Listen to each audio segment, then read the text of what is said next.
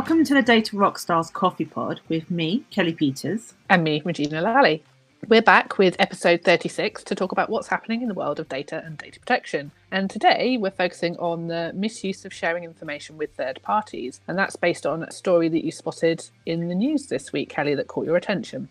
Yeah, earlier this week, the Norwegian Data Protection Authority has fined Grindr, the gay dating app, £8.6 million or 100 million kroner after an investigation revealed that the dating app was sharing highly sensitive information about its users with advertisers. And this included location information, sexual orientation, and mental health details, which is outrageous, to start off with. And it's a significant amount of money because it's 10% of Grindr's overall global turnover. And I think whilst there has been a lot of focus on the sharing of third-party data, and I know there's been a lot of attention with cookies, the sensitive nature of this is devastating. Even if they weren't to share sexual orientation, the fact that data from Grindr has been shared, you could indirectly infer that it promotes itself as being a dating app for gay and bisexuals. So the inference alone is quite devastating. I was just going to say, I saw that they were sharing keywords with those advertisers as well, including, so it was gay, bi, queer, trans. And, while it's fine for people who are out there and people know, potentially there's the risk that if people aren't yet fully out to family, friends, and somehow the advertising is driven that then they're seeing and people can see that then it could lead to awkward questions in their life that they're then maybe not at a point that they're ready to share, and so could be quite damaging to their mental health, their well-being, if it puts them in a situation where they're then in conflict with people that they care about. Absolutely. And what the Norwegian Data Protection Authority found was actually there was a real lack of information on Grindr's privacy policy to explain actually what it does with data and how it shares it. So they really weren't meeting the very first principle of the regulation, which is fair, lawful and transparent. Sorry, I was just going to add to that they also indicated that they were very reliant on users using other mechanisms within their tool, as in the device, the tool, their phone, to actually prevent data being shared. So it would be at a operating system level rather than actually directly in the app, so that they were very much relying on the user to take additional steps and measures rather than them being in control of it. And even when somebody had opted out, because it was opt out, not opt in, they would still share a opted out indication with the advertising partners, who then could choose to just ignore that. Yeah. I think clearly it's not compliant with GDPR definition of consent. No, absolutely not. And clearly had no purpose for sharing, no clear purpose for sharing the information, because there's a difference between collecting it and using it to help you find dates or whatever you want to use Grindr for. There's a totally different purpose for wishing to then share that information with third-party advertisers. And I think certainly over the last couple of years, there's a lot more activists really looking into that misuse of data by third-party advertisers. And the reality is once it leaves that organisation, once it leaves Grindr, you have very little control over what happens to your information. And I know that you saw something on Twitter which was, ridiculously alarming about just how far or how many times your information is actually shared and with just how many third parties. Yeah, so it was quite interesting that a thread I found by a data and tech expert was looking sort of through the analysis of the decision by the regulator. So it's still a draft decision. I think they've got till the 15th of February to contest it. But he was looking through and sort of breaking down some of the key areas. And what I thought was particularly interesting was that when you looked at it, Grindr talks about the fact that and the point that they're asking you, if they ask you, there's 19 third-party companies that they can share your data with if you're signed up to the app. Taking one of those third parties, that third party had 170 partners that it reserved the right to share your data with. So that was 170, 170. 170, yeah, 170. So from 19 to 170 by one of those 19. And then one of those 170 of those partners from that middle one, they reserved the right to share your data with 4,259 third-party partners. Just wow. Part of the determination by the Data Protection Authority in Norway is that Grindr had no control over what happened to the data once it left their organisation. Mm-hmm. And they're very clear that in this decision, and it could be pretty huge for the sort of that real-time bidding industry, the fact that app vendors are responsible for how data is shared across the system, not just directly with the partners they choose. They have to be mindful of where it goes beyond that. Mm-hmm. And if I think about any of the news websites particularly that you go to, if you ever look into the managed settings, which I always do, and you look at the list of third parties who could access your data if you give consent, and interestingly, there's quite a few of them that are relying on legitimate interests, which I have massive problems with. So I will always reject all. So I don't think getting out there. It's probably too late, but just in principle, I'm rejecting them all. But I think it really shows, if you've got all that list directly with any of these news websites, who are those partners then sharing it with, and where is your information going? And the Norwegian DPA have been very clear that actually part of the fine is due to the fact that Grindr lack control of the data flows and their recipients, and then who that then got shared with. And the interesting part of it, as well as the fine, is they are very clear that they expect that any personal data that's been illegally shared with third parties is deleted. So I wish Grindr the best of luck with complying with that, because how on earth, and it's part of the GDPR regulation, it's clear to see that if you've shared data illegally, or you get a request for deletion and you've had no lawful basis to process that data or share that data further on, it's your responsibility as the controller of that data to then find out where the third parties where the data has been shared further and make sure that they delete it. And that's going to be, just with one partner, look how quickly that escalated. If that's each of their 19 partners, thousands and thousands of companies and advertising partners that they then have to try and get data deleted about their users. I have no idea how that's achieved. It's a phenomenal task, and obviously one they do need to do. But the regulation also gives an indication about how quickly they would want that to be done by. And I'm sure that the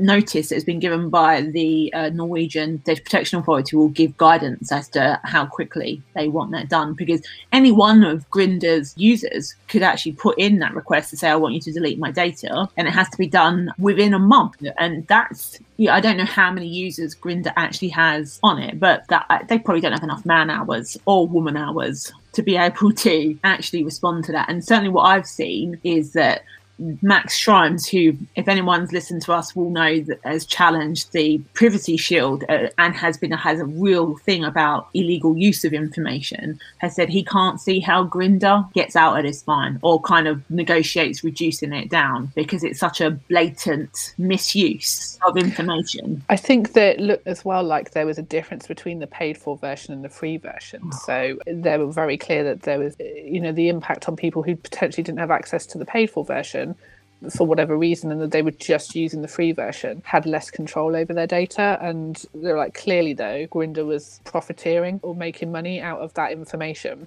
I mean, how many times have we had this conversation, just me and you? And I know it always gets us hit up. So anyone that's listening, I apologise for what's about to happen. How many times have we said anything for free, you, the individual, are what is being monetized? So absolutely. If you want to use the free app, I'm not telling you not to do it. What I'm urging you to do is to read the privacy policy and try and get some semblance of an idea of what they're going to do with your data. And if it says nothing, I'd be even more suspicious, because nothing for free. They can't run their business on a free model as an app. So no, and often, we've been in various different meetings in various different sectors where they're looking at innovative ways to use data, and all of them are looking at how do you monetize the data, and that's always the expression that's used. And so the data isn't just data, it's data about you and your usage of the app and any information that they think is going to be relevant, whatever that's linked to in the core fundamental purpose of the app. There'll be something behind it that's giving them insight into an area that they know they can then make money from by selling on to advertising partners, researchers, other individuals. And it's something I think we can certainly pick up over coming months. I think there's going to be more stories like this, some of which have kind of flitted across our radar as we've been reading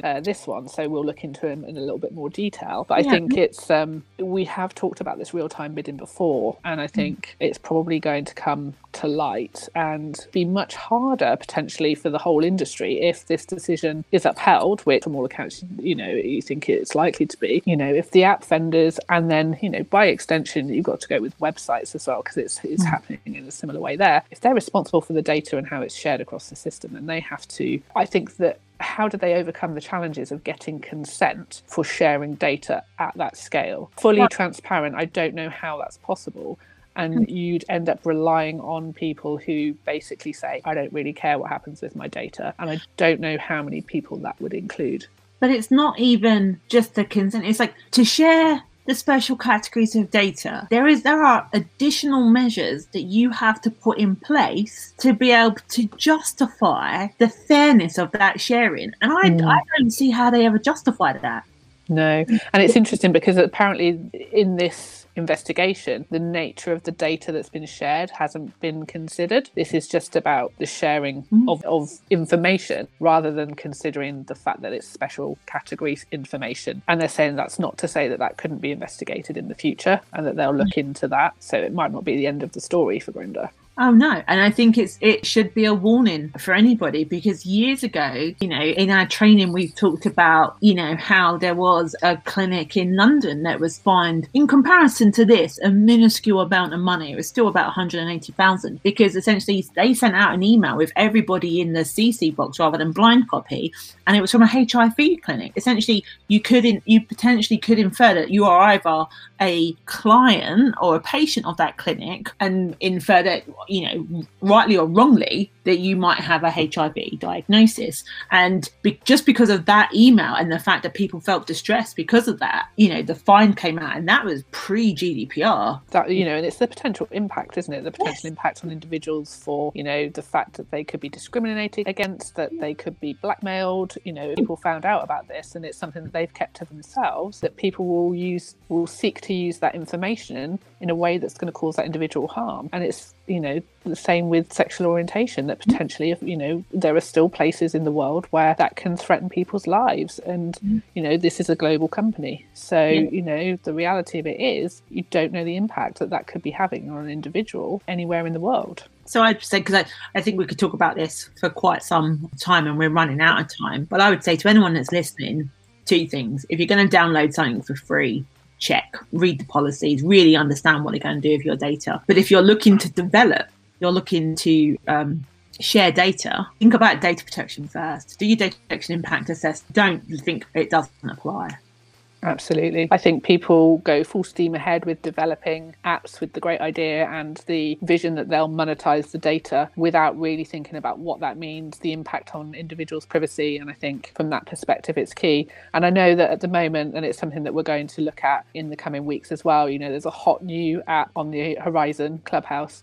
And both of us want to take a look into the privacy policy. But I hope for all of you that are downloading it, you are reading that privacy policy and understanding what's happening with your data before you put it onto your phone. So that's probably draws to an end our chat this week. It's been really interesting to talk that through, Kelly, and I think that there's probably going to be some things and topics that we'll be able to pick up in weeks to come over the coming year. If you want to get in touch with us, if you want to put forward any ideas for what we can talk about, or you've got any thoughts about what we've talked about today, please do contact us on our email address, which is coffee@dbxuk.com. We'd love to hear from you. One final little thing. We last week celebrated International Data Protection Day. It was on Thursday. And what we'd like to just take this as an opportunity for all of our lovely listeners out there to do is to take some time to just stop and think about where you are with your own data protection practices, either individually, you know, what are you doing with your information? How are you sharing it? Are you comfortable with how companies are using it? And if you're in a business, to think about how you're using your company data, what the policies are in place, and just take stock of where you're at. It's a good time to do it. It's January, it's a new year, and you can commit to making improvements in how you're handling and using personal data. So on that note, we'll say thank you very much. It's been good to chat, Kelly, and we will look forward to seeing you next week.